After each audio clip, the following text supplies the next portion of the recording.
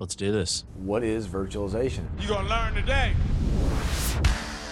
Innovate like a startup, deliver like an enterprise. I hope you're coffeeed up and ready because it's going to be a great day.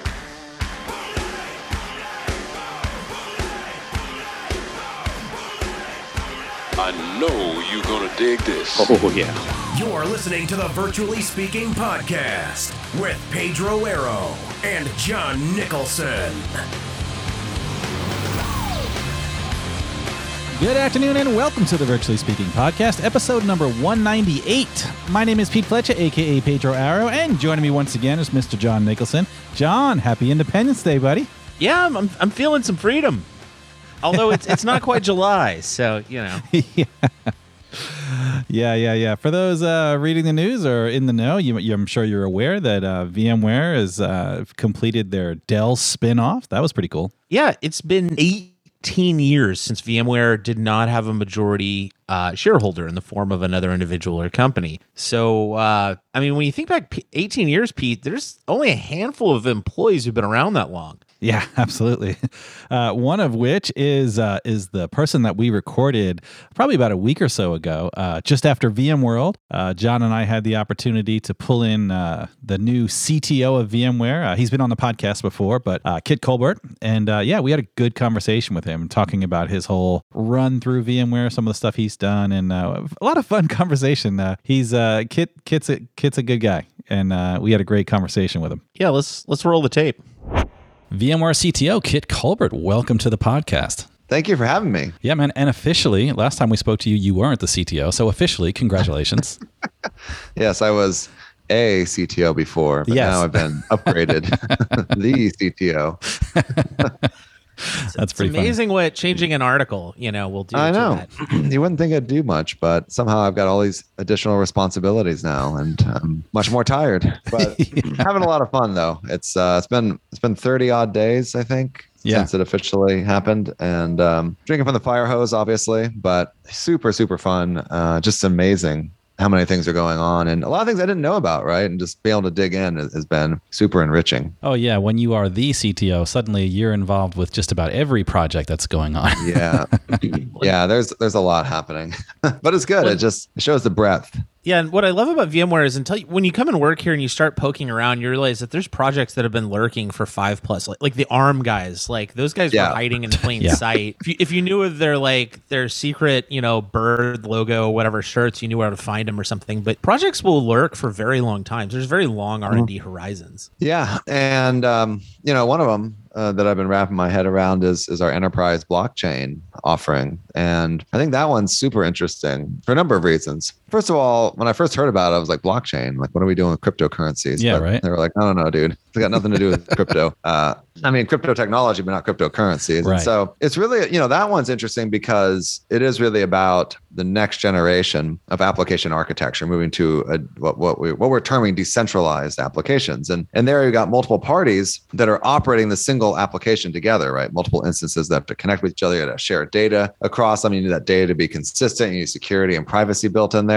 So that's, blockchain is great for that, right? It's well made, Bitcoin supports that, but those algorithms have tended to be pretty inefficient in the past and extremely compute intensive. And so this is a cool example where we had research that was done 4 or 5 years ago into how to really evolve the Byzantine fault tolerance algorithms to better cope with this. And the result of all that work is now a product that we have working with customers. And we're seeing, really, really great outcomes of that, really high performance, like better than anyone else out there, and much less resource utilization at the same time. So this is like a really cool example, about the long gestation period. And frankly, we're still in it, right? The team's still figuring a lot of things out, still working through the product market fit, but a lot of really early encouraging signs. Oh yeah, I actually watched the What's Next keynote, and that was it was just filled with those. And I love the fact that it was not only you and Chris Wolf talking about what's new, but pulling in all of these guys to give even demos of the various pieces, Radeon and all that stuff. And I was like, wow, this is that session was packed with all kinds of really, really fun stuff. Yeah, and just like let the technology speak for itself, and that's what I love about demos too. It's like, dude, so it's funny because with the way that it happened, it was kind of a tight timeline between my announcement and needing to record it. It was like, I think that same week I had to go in like a day or two after the announcement because they're like, hey, we got to get this thing done so we can put it into post-production. But, I barely did anything, right? I think I recorded for like 5 minutes at most, did my intro, did my outro, and I was out. And so like really it was the team that did all the magic there. And we had this really great program in terms of the different sorts of incubation projects. And I think, hats off to Chris Wolf as well, our Chief Research and Innovation Officer, who's really honed that whole process to help it better align with our business outcomes. One of the things you saw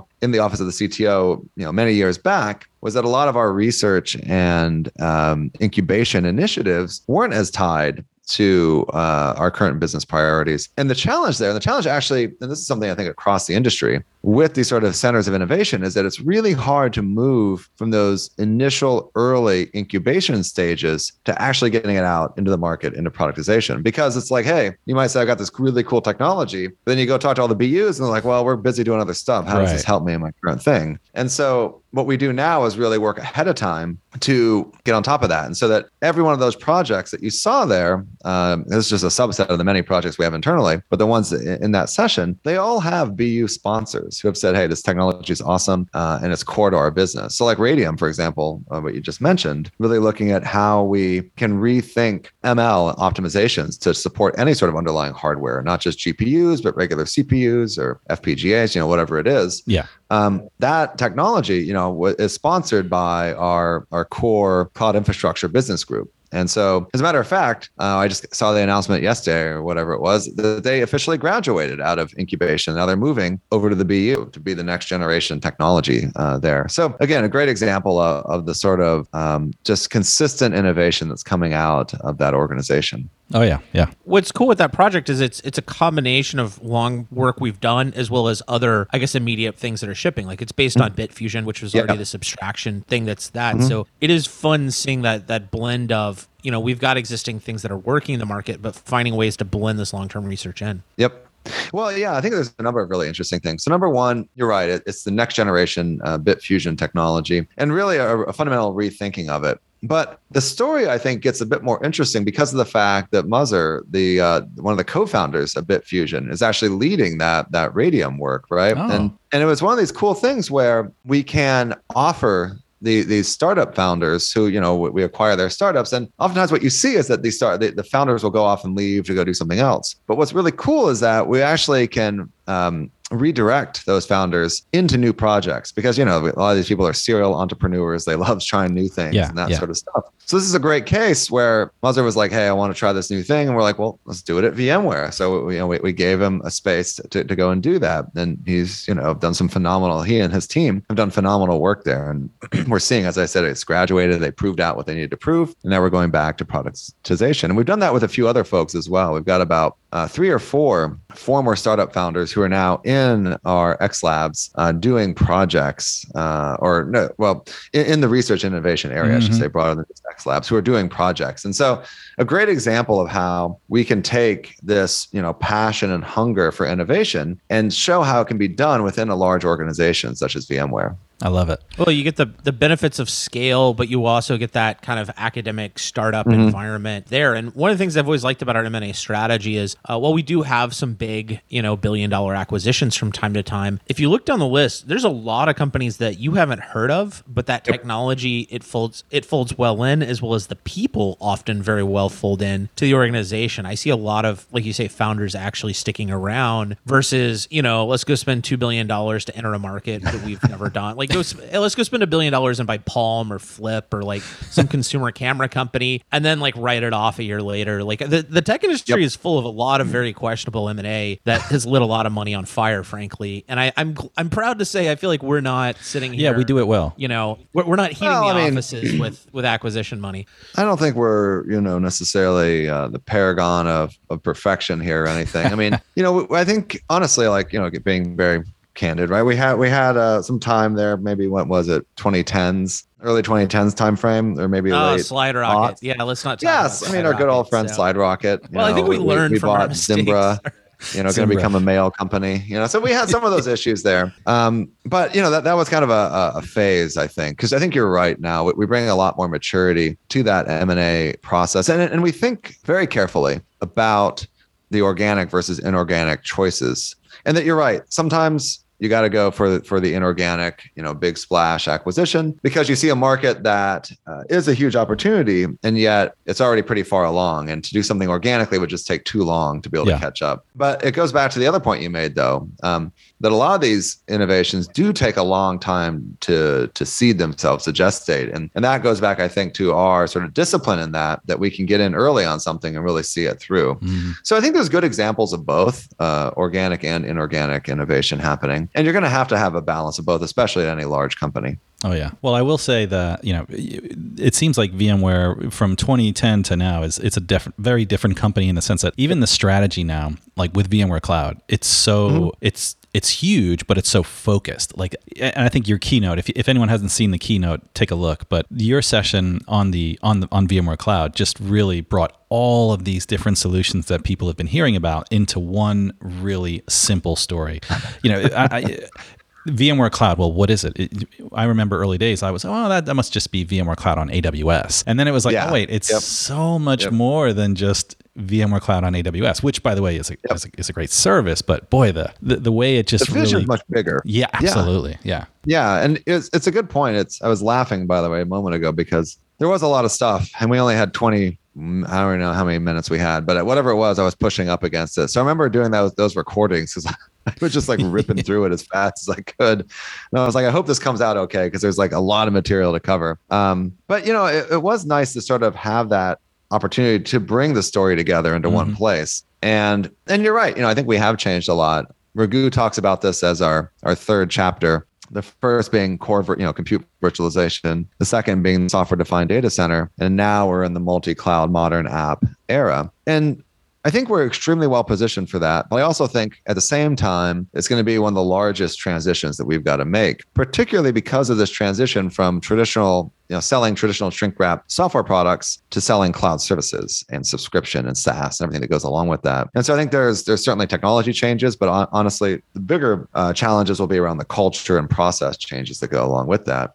And I think we made some good moves. We have a lot of cloud services today, right? And the question is, how do we really get into that phase where we're accelerating there? So I think we've done a lot of the good early work and put the foundations in place, but now we got to move to acceleration. And so that's some of what my team's working on now within the office of the CTO. We have a whole team focused on building out a SaaS platform, if you will, a platform for all of our cloud services. Because what you find is that each of the different services are having to resolve the same problem because we don't have a single solution, right? And so we're going to go and look at all these things and try to reduce that duplication, try to do it once and do it well instead of doing a lot of times and not doing it so well for each of those. And this is just becoming, bigger and bigger. We're making a lot of headway in terms of compliance certification with things like VMware Cloud and AWS, really leading the way.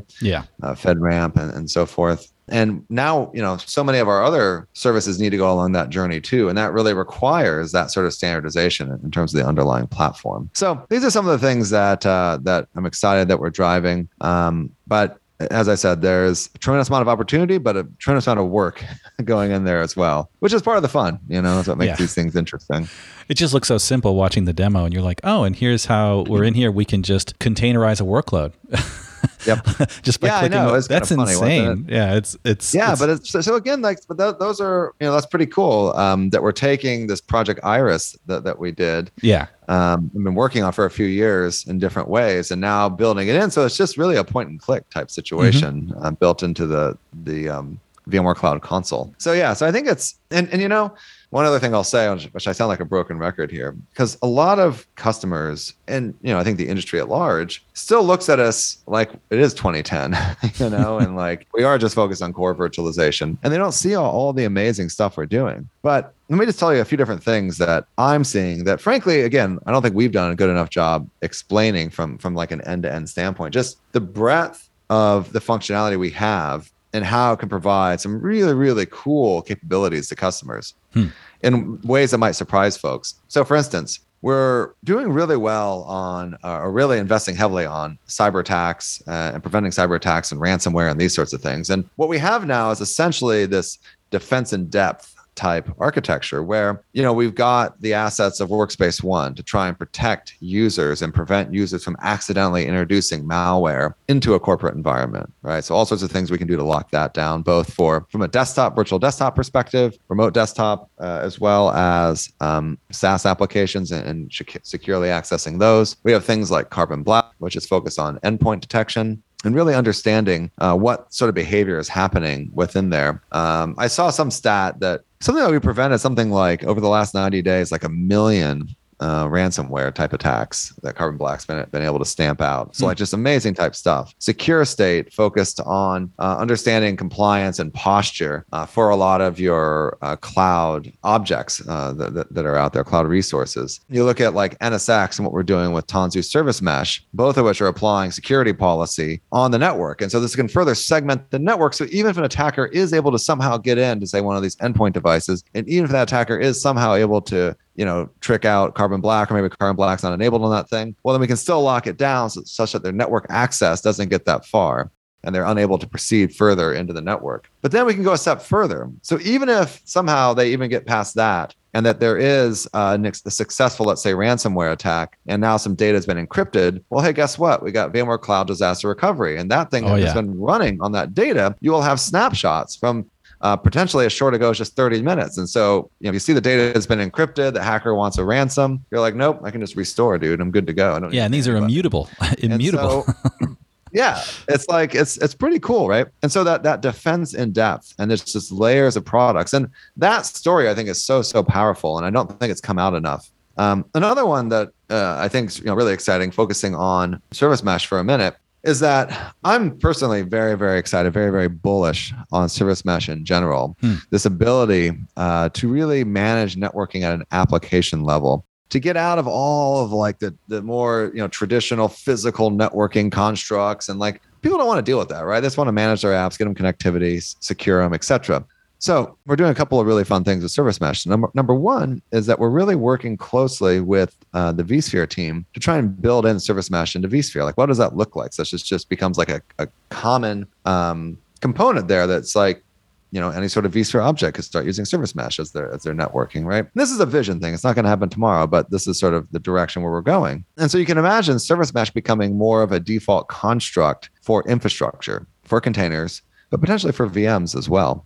And one other thing we're cooking up in the labs is this project we're calling Crypto Agility. And the idea of Crypto Agility is that many people are worried that with the advent of quantum computing, that will disrupt a lot of our existing cryptography algorithms. A lot of these algorithms are based on the fact that factoring very large numbers is really, really hard. That just takes a lot of time, right? There's kind of this fundamental invariant, in terms of computer science algorithms work. But those things kind of get turned on their head once you have quantum, because quantum can parallelize a lot of that work and make things that took, a year now take whatever, a few minutes or hours or something like that. I don't know the exact numbers, but it's something like orders of magnitude faster, right? So these algorithms that before were quite, practically unbreakable now become much more easy to break. And so people say, hey, I want to be able to very quickly change out my crypto ciphers and algorithms if this thing starts becoming an issue. And that's what Crypto Agility gets at. You got to have the agility to change those things. And so we have a set of libraries we've built around this stuff and have started to work on enabling that. But what we realized was that,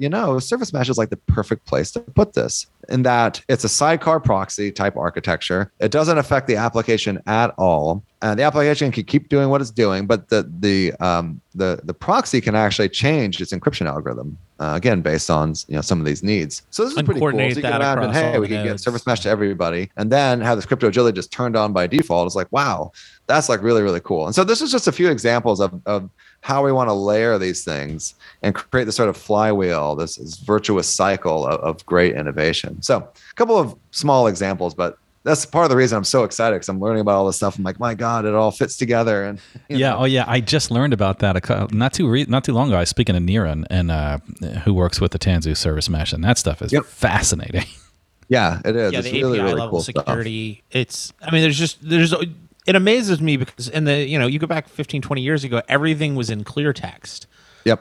You were lucky to have one layer, and you had very, very brute, and the amount of layers we're able to add this, and wow, that I was curious where the world was going to handle quantum attacks on encryption, but it sounds like we're already ahead of it. So I guess that's the joy of having a group who's, working on the 5-year and beyond out problems. Yeah, it's funny. Actually, I remember back in college, I took a class. I don't remember what the class was on, but I remember that we talked about kind of algorithms and cryptography and quantum specifically. And so I have these vague recollections, like this was very theoretical back in the day, right? They're like, they didn't have quantum computers. Now we do. We actually do have quantum computers, although they're very, very basic, like a small number of qubit type things. So they're not quite general purpose yet, but they're going to get there, right? They definitely will. And so this is where the theory is starting to turn into practice. But yeah, essentially the new cryptography algorithms are really, really interesting. And what's funny about them, and I forget exactly how they work, is that they become a bit more probabilistic in the sense that I guess there's like a small chance that you may not be able to unencrypt the data you encrypt anymore.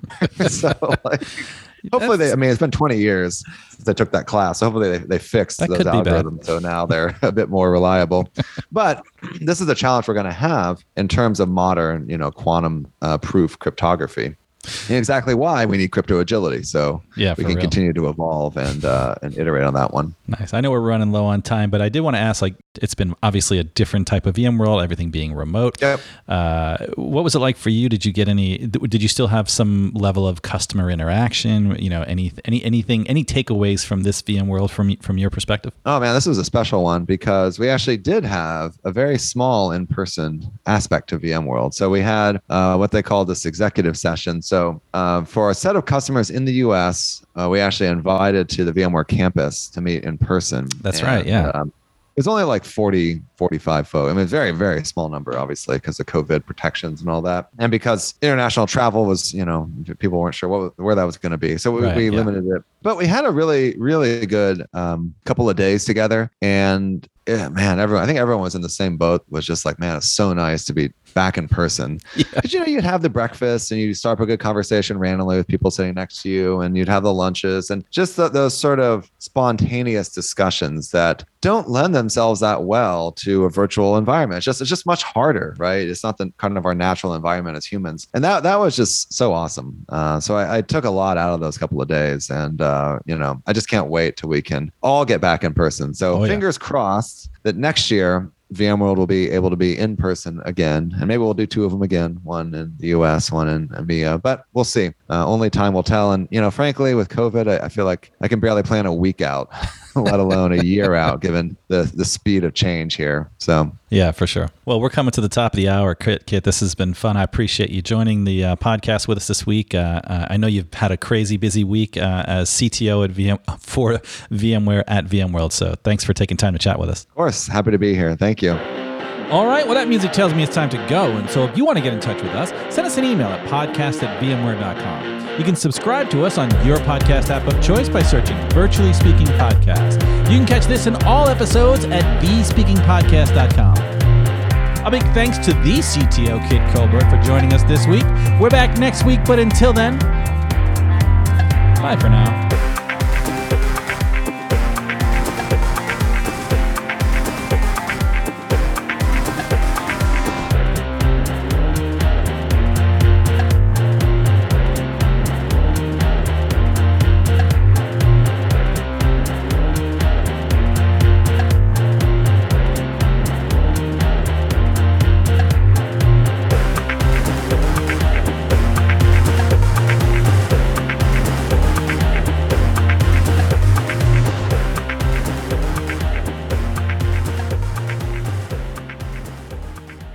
Enough of this jibber jabber.